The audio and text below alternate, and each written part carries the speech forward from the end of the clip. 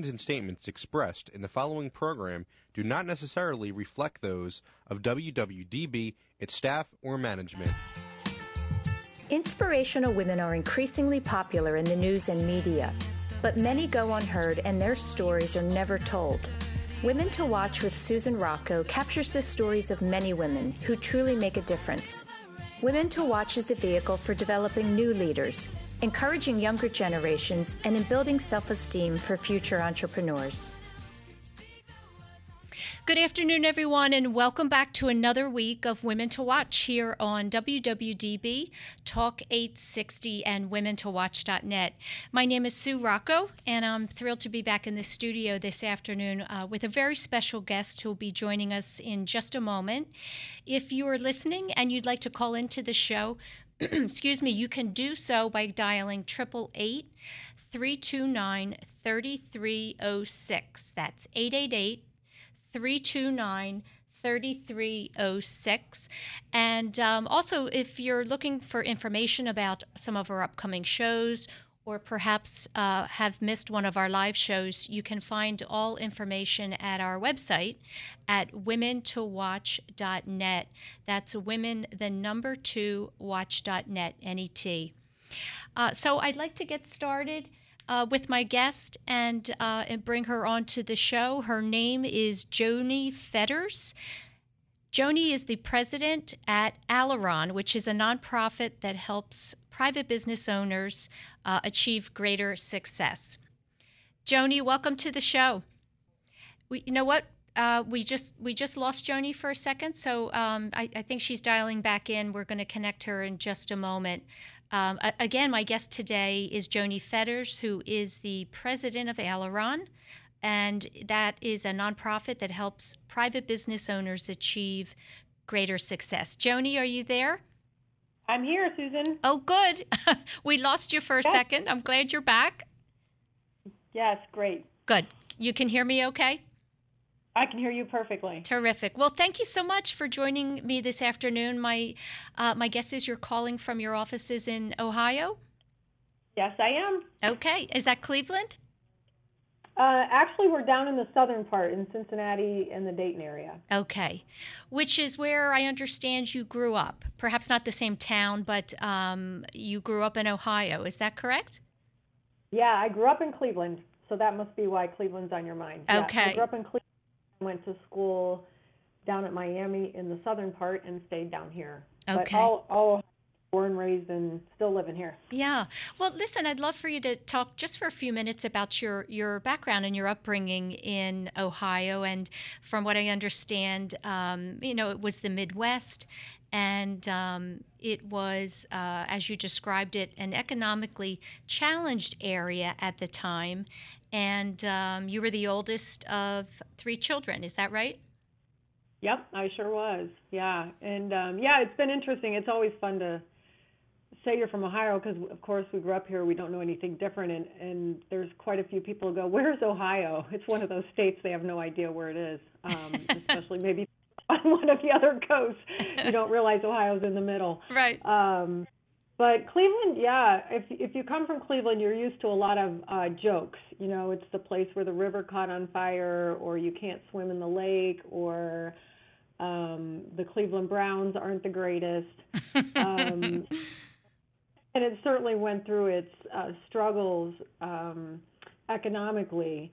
You know, I was from Elyria, Lorraine, which was a steel town that, went by the wayside and, really struggled as far as having a business foundation in its smaller communities on the outskirts. So, there was a huge loss of jobs, and so certainly then the rest of the community kind of suffers and builds through it. So it was just a really interesting place. But if you also grew up there, you love it. I'm a diehard Cleveland Browns fan, Indians fan, Cavalier, LeBron James fan. Even though, and Cleveland has got so many great things about it. I think it was just recently the Los Angeles Times just did a big article on Cleveland to say what a cool city it's becoming. And I think it's always been, but yes, it was an interesting town. Yeah. Were you aware of kind of the, the economics that were going on around you as a young girl, or were you just caught up in your, typical day-to-day activities? So I don't know if I would have known differently. I mean, the high school that I went to had, well, we didn't have stalls on our bathroom doors because of the drug problem. We had assigned seats at lunch because they wanted to see if people were there or not. I think like many high schools, we had smoking alley, but it was definitely a rougher environment. I don't even know if I knew any different until I ended up going to Miami, which is a state school but had a little bit different profile. And it was quite a culture shock to go from that environment to college and realize that there was like different ways to live. Yeah. That's so interesting. It. That was one of my questions for you, looking at your upbringing there in the Midwest and then going to college at the University of Miami. I wondered what that adjustment was like and what you thought when you got there. Yeah, and actually I went to the Miami that's in Ohio, but it's down in the South and it's considered kind of more of the Ivy League school, the public Ivy League school of the Midwest, and it was quite a shock. I think I showed up, and this is no disregard to that, but we went to school in blue jeans and T-shirts, and I showed up at a place that people wore knee socks and plaid shorts to a football game. So it was like just just different, and a little bit more southern, even though I was only 4 or 5 hours away from the northern part of Ohio. It was just different. Yeah, well, my apologies. For some reason, I thought it was the University of Miami, and that certainly would have been a lot different than Ohio. Yeah, and you know what? Everybody makes that a comment as well. So, but there's 2 Miamis. Yeah. So listen, it's always interesting to me when I speak to someone and they happen to be the oldest child in the family, and sometimes there's a link there between leadership and kind of being a person who is a leader and takes charge. And I understand mom and dad were divorced, and you grew up with your mom and 2 sisters, so it was a house full of girls. Full of women. Yeah, full of women. So tell me what that experience, how that helped to shape the leader, and particularly the female leader that you are today. Did you take on that role as a young girl? I think we did, and it was interesting because my mom was divorced at a time when many women were more staying at home, and she was a working mom, and she would leave us in charge, so I was in charge of my sisters, and I'm not sure I should have been, but I was at a pretty early age. Yeah. She involved us in, we had to fix things all the time because you didn't have the money to get them hired. So I remember we'd go a few days without heat, or we'd have to fix our own bicycles, or we'd, paint the house, or we would, and I wouldn't say we did a professional job. I remember using a tickle ball from the deodorant to fix the bathtub stop so we could have bath water. Oh my gosh, wow. So I do think it was like one of those awesome experiences that maybe it was really hard, because I remember sitting on the driveway crying because I couldn't figure out how to get my bike to work. But you also learn kind of perseverance, and you stuck with it, and then you got confident because you'd eventually figure it out. That's right. So I do think it had a big impact on us learning to become independent. My sisters and I are all pretty independent. And, we have wonderful husbands and families and count on each other, but we're also not afraid to, take off and do things. My mom thought nothing of, she had not a lot of money, but she loved to travel, so she'd throw us in a station wagon. We would drive across the country and just visit places. It was just kind of interesting. So she taught us just not to be afraid to go do things. Yeah. So it was pretty neat. Yeah, well, you know what? My guess is that has had a very large impact on you. Not only that it was a blessing in disguise to have to chip in and help in all those areas because you learned from that. But to have a mother who was exposing you to things that perhaps you may not have had if it was, the traditional mom and dad at home and dad going off to work and mom being there. So is it something you reflect on? Have you over your life, or is it just kind of that's the way my life was? Oh, I think I've definitely reflected on it a lot because I think it shaped, to your point, shaped a lot of the way we thought. And sometimes those rules were beneficial, and sometimes those thoughts in your head were not beneficial. So you have to become conscious, I think, to what you grow up with and how you learn, and then learn to adjust it so that it's, being independent is great. Getting married and saying we got to have separate checking accounts and I'm going to do my own thing and not, I didn't really check in with anybody. I didn't need to ask people's permission. My mom would let us, I didn't have many rules that I grew up with, so I would create my own rules. But that doesn't work in a partnership when you're trying to grow a marriage or raise kids together. You have to kind of collaborate. So you have to kind of check those rules or those ways you do things and then decide if they're still working for you or not. So definitely a lot of reflection, because I think some of them were positive and some of them were maybe more out of a need to survive, and I didn't need to use those rules anymore. Yeah, no, that's interesting. And would you say it also helped with your confidence in all that you did in education and the success you've had in business? Yeah, I would. And I would have never called myself confident as an individual because I think I was a pretty socially awkward person. And I don't think I succeeded in the way most people did through high school or college or anything, getting great grades or being the star of the team or the cheerleading team or anything like that. So I think it was more of a, I don't know if I'd call it a quiet confidence, but a confidence around practical things, maybe, that I learned and, grew from that experience. Yeah. How about the further you have gone, you have bought and sold a couple of companies. You've been an entrepreneur, and now you're leading a company.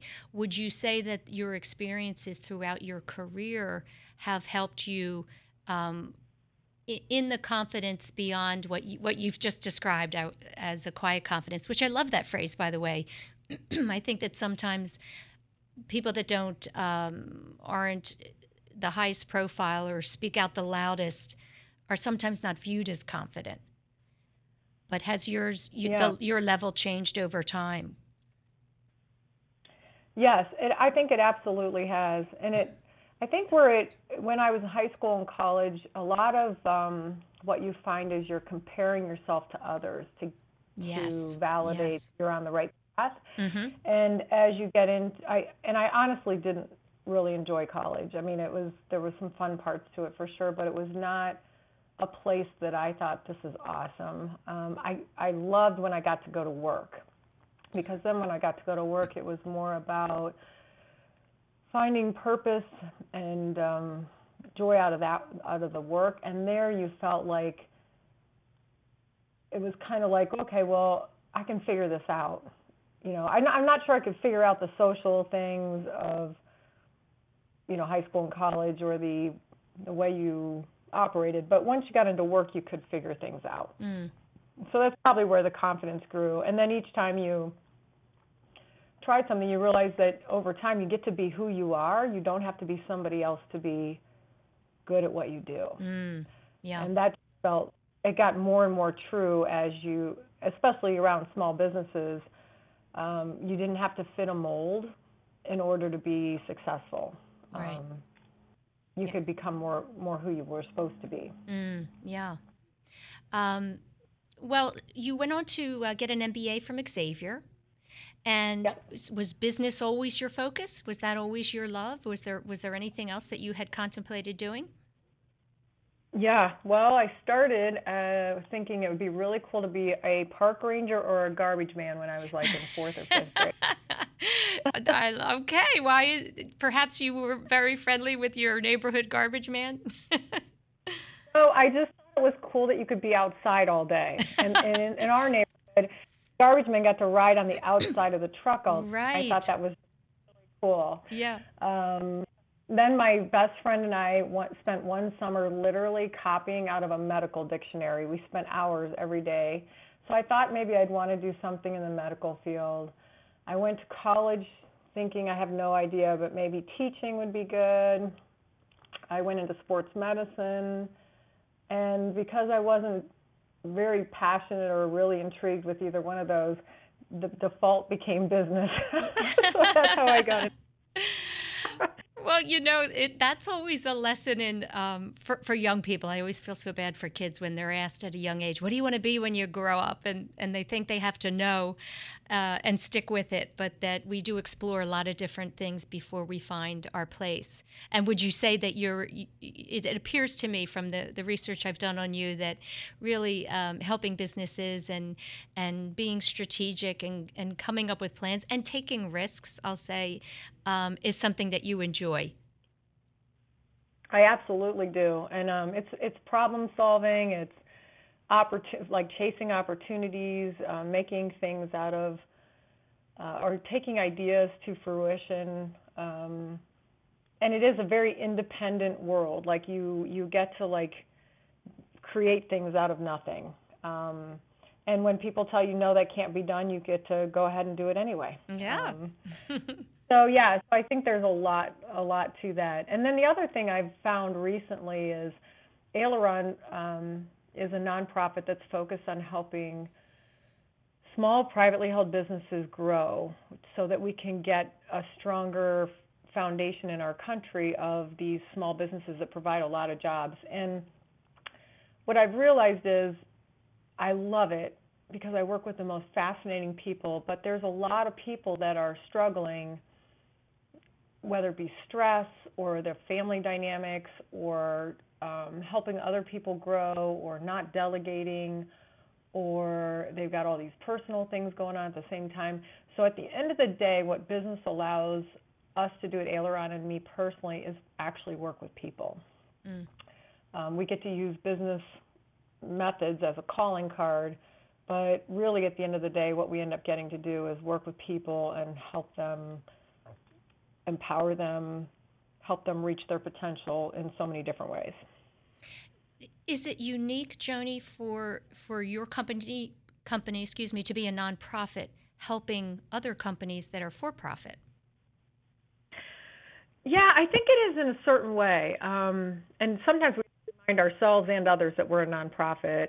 We were generously funded by Clay Mattil, he owned the Imes Company. He has a fascinating story where he joined Paul Imes, and they were about $500,000 in sales, and they were really trying to make a difference in nutrition for minks originally, and then for dogs and cats. And when Clay joined, they realized what a struggle it is to take a business to $5 million. As Clay jokes around, they had a product that dogs wouldn't eat and a package people wouldn't buy. So they had a challenge on their hands. So he realized then over time how many mentors helped them actually make it. And then it's been amazing to watch what they do. They are so generous with their resources. And one of the ways he wanted to give back was to say, how do I support and mentor others along that journey? So that's how we became a nonprofit. But I think what it helps is it allows people to see that, establishes a sense of trust right away, because we're really not out to sell you anything. I mean, if you want to use our services, great, and if you don't, that's okay too. We don't have to make a profit, so we don't have to sell you something to get there. We just need to make sure you have the resources you need. So I do think it's more on the unique side. I mean, there's certainly economic development engines or other organizations out there too that are doing it, but there's probably not a lot of them. Yeah.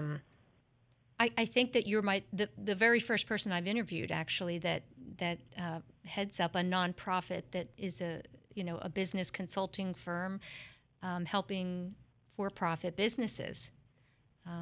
That's why I was wondering if in this field there are many. Tell me about, the way you just described it. The culture must be different in your company than in a for-profit company, I would imagine. Yeah, I think part of the culture is that it's learning can come from so many different places, and we love to practice those who do the work do the learning.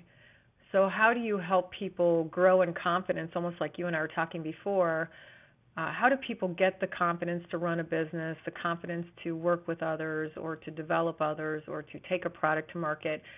And really at the end of the day, it's getting them to do the work. And the more they do the work and actually do it, the more they learn and the more they grow. Mm.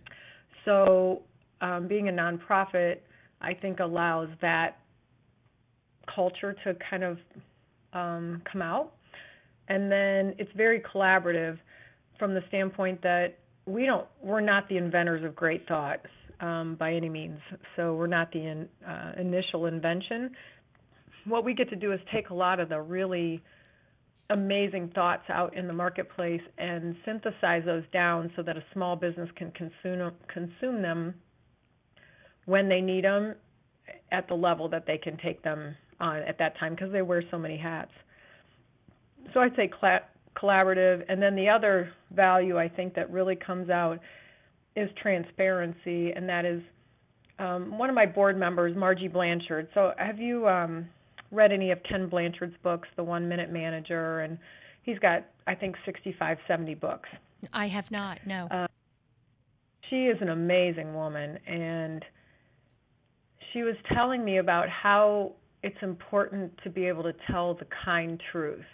And so she said for many people it's easy to tell the truth, but they do it bluntly. And there's many people that are kind but don't tell the truth.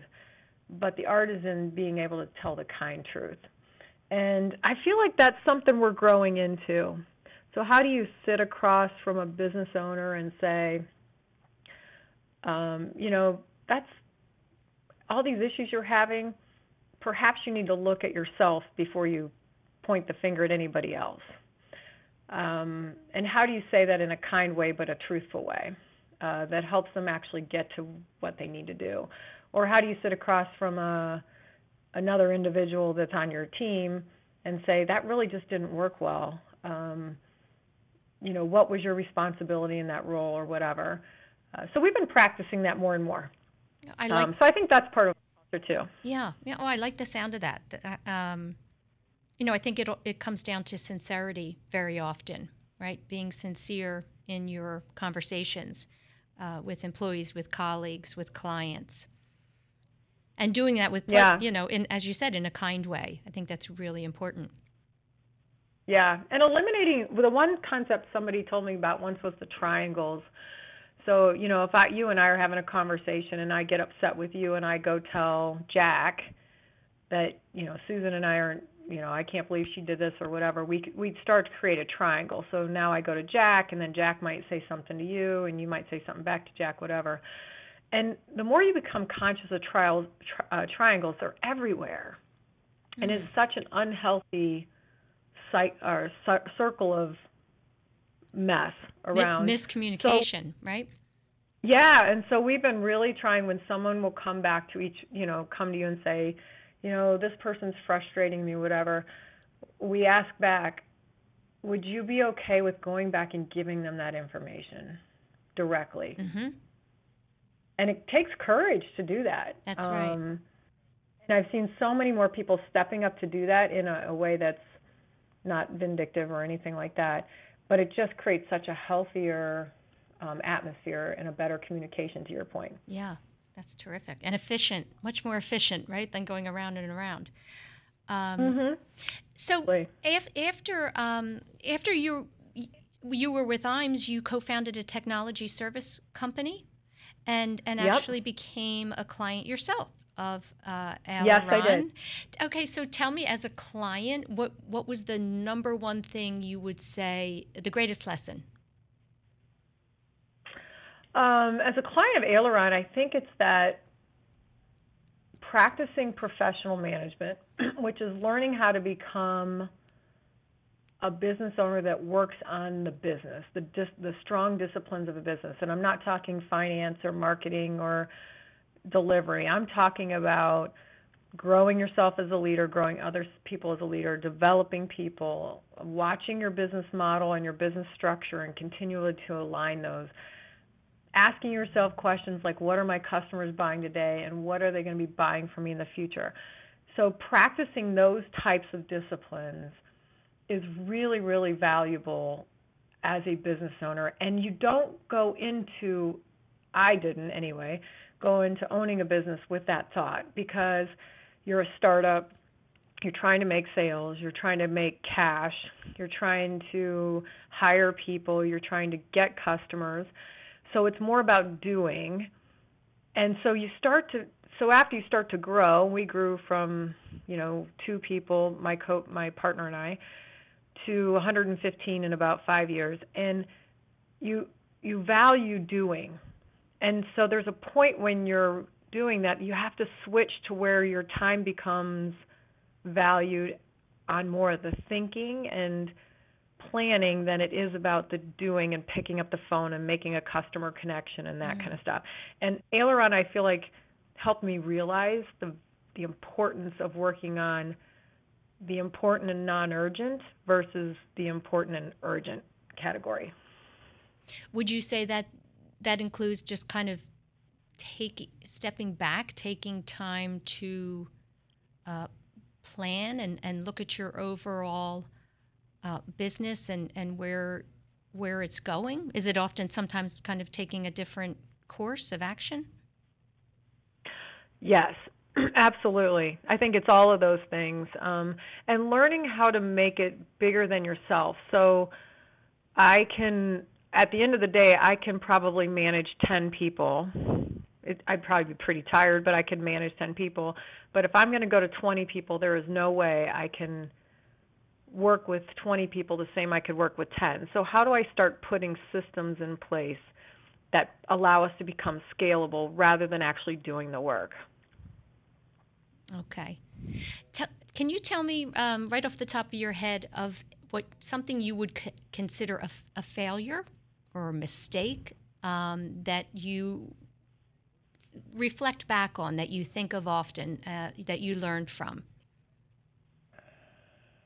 Wow, which one do you want to know about? What's the first one that pops into your head? I guess it'd be college. I was pretty lost in college as far as just, I'm not sure I've still got a college-age kid, and he knows this. I'm not sure I was a great going to class. As far as doing the work, I had way too much free time with nothing productive coming out of that. So therefore, I graduated with a very low GPA. I didn't engage. I didn't get involved in anything. And so that to me would be considered, I think, a pretty big failure. Either I didn't recognize I shouldn't be in college in the first place, or I didn't, I think, utilize, my parents helped me pay for that. So, it was a lot of wasted money, I think. I got my degree, but it wasn't like, Yeah. Well, I would ask, why do you think that was? Did you feel there was no one holding you accountable, or was it a lack of direction at the time? When you look back and why did you not give it your best effort? Why do you think that was? I think, one, I moved too far away from home. On the other hand, it was probably good that I wasn't close to home, because I probably would have ended right back up in my hometown. I think you went from high school where you're in a very structured environment. You have to be at school at certain times. You run track. Then you had your homework. Then you had responsibilities at home. So your day was pretty well tapped out. And then you go to college and you really don't have any responsibility, besides maybe a 15-hour week job. and you only go to class, and they don't really care if you come to class. So yeah, you went from a very structured, maybe accountable environment to one that wasn't. Mm-hmm. And I found not a lot of meaning, I think, in studying.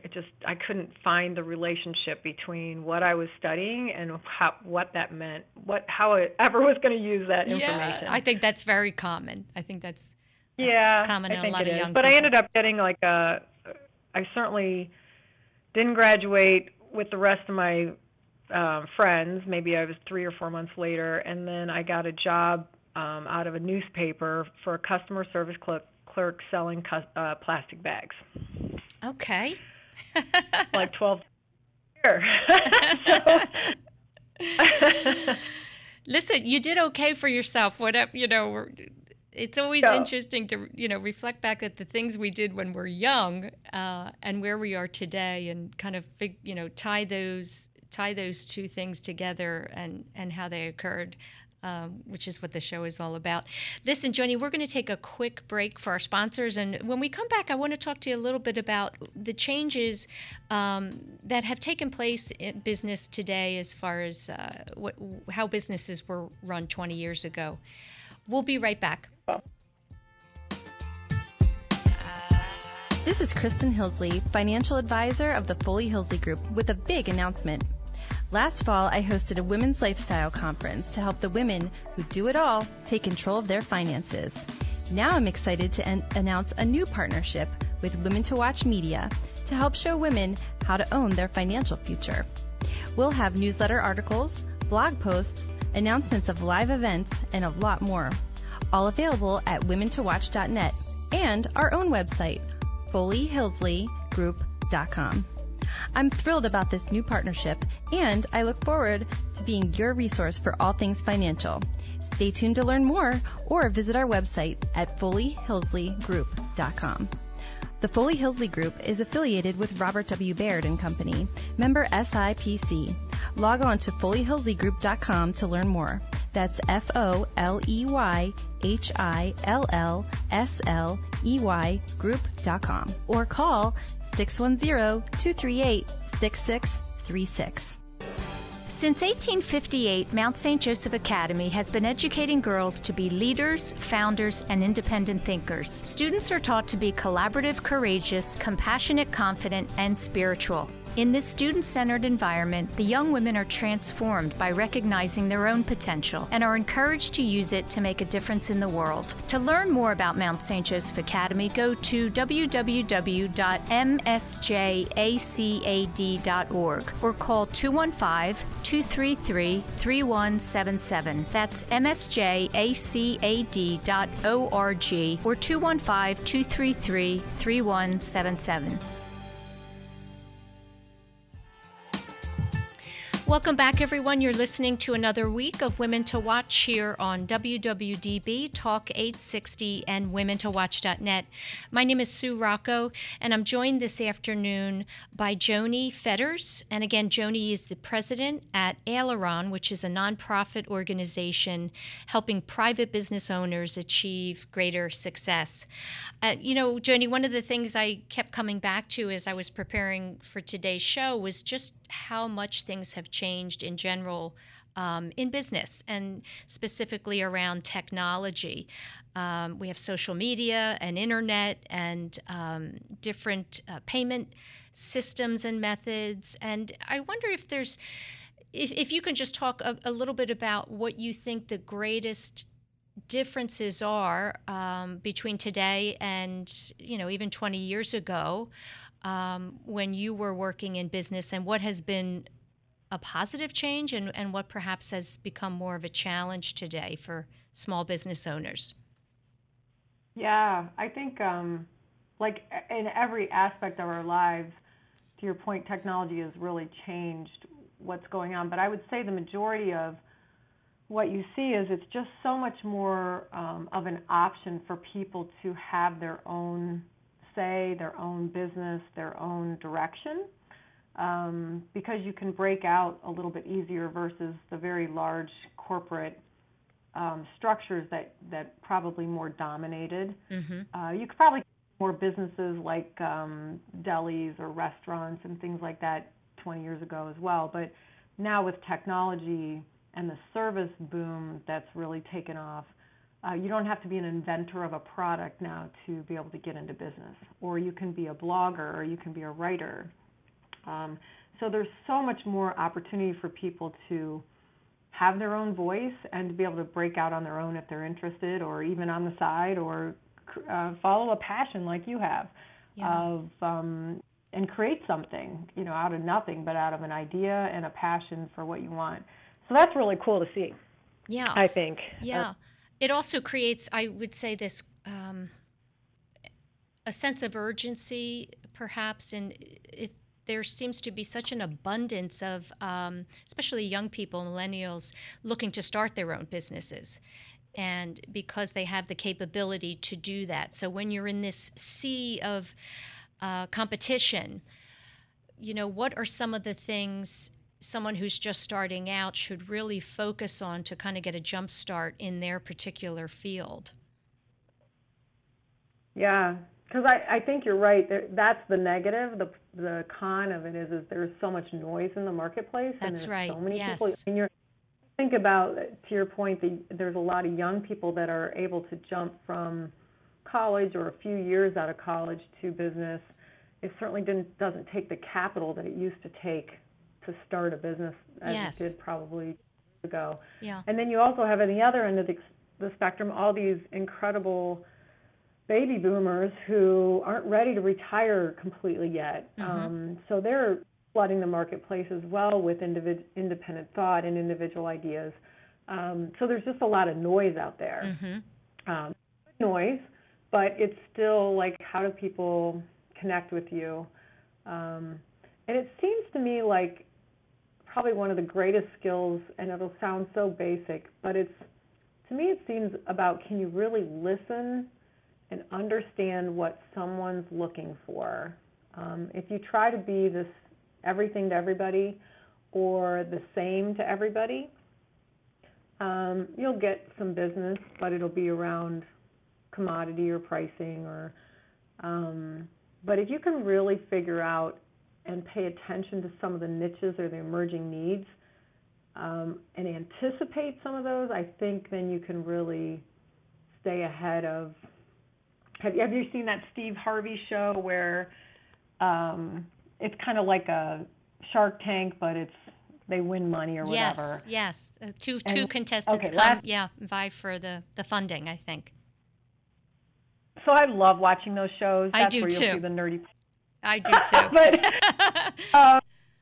But there's these women out there, and they're talking about the next kind of car place that when you go there, I think it was like you got a hand massage, and so you're getting your oil changed and you're getting your hand massage and that kind of stuff. Now, whether you like it or not, what they're thinking through is there's a whole segment of people out there that could go to a different experience than the typical oil change place. So they're listening, they're observing, they're finding something that's not an unmet need. Or I'm the first one now to pull up into that spot and call that number and they bring me my groceries. I can't tell you how much I love that. So I think if you're starting off, try to continue to listen and observe and find what needs aren't being met, and then really put some pencil and paper to it. Do a little bit of planning. You want to jump and you want to take some risks, but before you put too much capital in it, figure out how you can take that out and see if it could really, how would you get feedback on the idea? How would you experiment with it before it's almost that minimal viable product idea. How could you do it in the lowest cost way to test it and see if it has some legs to it? I think that's really smart advice, especially when, we're talking about the noise. Twitter alone could be a nightmare. Everyone has opinions and strong opinions and ideas and advice. And I think to listen and also to ask questions is probably the best advice for someone looking to start something new. Yeah, and then you can use social media. It's amazing what you can get out there, but it's also, you got to be careful on social media. That's right. Like, you do. They're your friends and foes. Yeah. That's right. I want to talk a little bit about you as a leader and your leadership style. I read a quote. My guess is it's somebody that works in your organization said, Joni's leadership style and energy inspire and motivate the Aileron team, as well as the community, as we strive to raise the quality of life one business at a time. I thought that was beautifully said, and I wanted to know how you would describe your own leadership style. How is it that you motivate your team? What are the things that you do purposefully to really be successful? I think it's just join in and be part of the team and figure out ways so people. It's hard for anyone to motivate somebody else, but can you tap into the extrinsic or the intrinsic motivation of others? And what I'm surrounded with are people that want to make a difference. They want to know the why. They want to know that they're working towards things that make a difference for many people, and it's way beyond business. It's making differences in people's lives, like to raise the quality of life in America. So it's probably creating more of an environment that people can feel like they are connecting to that higher purpose. And so that's sharing stories.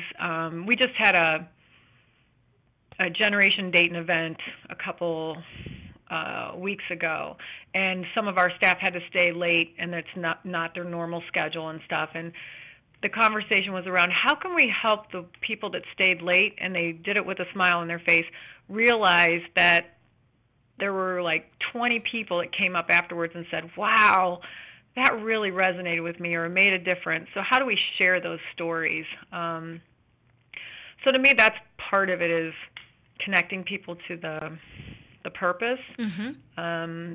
And the other part, I think, really is sharing the responsibility and making an environment that people can make their own decisions and they can lead. And I guess, the easiest word is empowering. Right. Mm-hmm. But empower people to be able to take it and create their own ideas and run with them and fail and learn from it and then keep going. So I think those are things that, because I've been afforded those opportunities in the past, I feel like it's kind of some of what's more natural to me, I guess, as far as putting that in play at Aileron. Joni, you've been awarded several awards and acknowledgments for your success. One of them was the 40 Under 40 Award. Tell me what that meant to you, that acknowledgement. Does that, getting back to confidence, when someone acknowledges the work that you've done, does that help to boost your confidence? I don't know. I guess it's really nice that they do those kind of things, but I would say I get more satisfaction and confidence from doing work and from seeing the results of that work. Where so we have a Lift event coming in a couple of weeks. We had a theory that our businesses can learn on their own and in individual strategic planning sessions, but they also really enjoy learning as a community. So could we create an event where they come together and actually work together? And it's sold out a month and a half before we even have it. That's satisfaction from the standpoint that you had an idea and you can see that it meant something to others. So I guess not to belittle those types of awards, but it's probably more satisfying is the actual work and more of the confidence piece. I don't know how you feel about it, but that's kind of where I guess I've always gone. Plus, it's always awkward to get recognized because you don't feel like you're the only one that got to that certain success. It's usually many people and many things that fall in place for things to be successful. Yeah, that's true. That's true. We talk obviously on this show often about just women in leadership in general, and what's happening across the country and around the world is that there's a lot of conversations around why it's important that more women take the lead across all industries. What would you say is one of the important reasons that we need this? People will often ask me, why is your show about women? And my answer is just that I feel historically we have never had women in the larger percentage of CEOs and presidents and on board seats, et cetera. And I just think there will be a positive outcome globally when we do. Can you speak to that and why you think that women in particular are, bring a lot more to the world of business and industry and politics and everything, as opposed to the running of the families and, really kind of taking care of the children and raising good children? Yeah. I love what your thought is behind your focus. And I think it's to bring diversity of thought.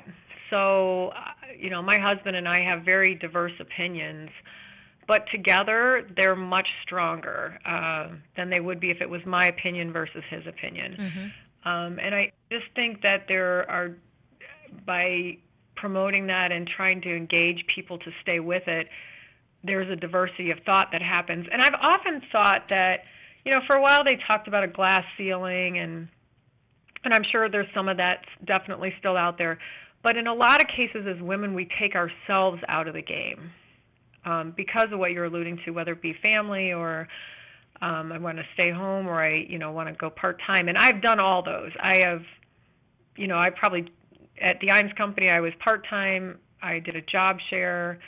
I did 4 days a week because I was trying to juggle having kids and having a pretty intense role in the company, and I loved it. And I think the thing would be is to stick with it. There is so much opportunity now to make it work, and it makes sense 20 years ago. I don't think there was the support systems or even the tolerance for that, or maybe 25, 30 years ago, but there is tolerance today. There is so many with the technology that you can call in for things, or, you can get your kids to school and do some work. I think there's so much more tolerance for us to be able to do both and do both well. Right, yes.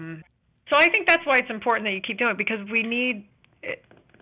I wouldn't want to make a general that all women are like this and all men, and mm-hmm. you don't either. No. But there's just a lot of diverse thought that's brought by having everyone leading in different ways. Some of the companies I've seen where they've kind of skewed towards one or the other, they kind of take on a more of a closed-off culture. And those that you see really invite diversity seem to thrive a lot more. Right, and the good news is, we have actually people studying this and gathering statistics and analytics around it and proving that, right, that there's companies that have more diverse employees and they are extremely successful. So I think that's good to have when we're having these conversations to back up the conversations around what's actually happening out there. Mm-hmm. Right. So let me talk a little bit about your family. You're the president of an organization, and you're a busy, busy lady, but you also happen to be married to your high school sweetheart, which I love. 27 years you've been married, and you have 3 children. I love the way you described your dog.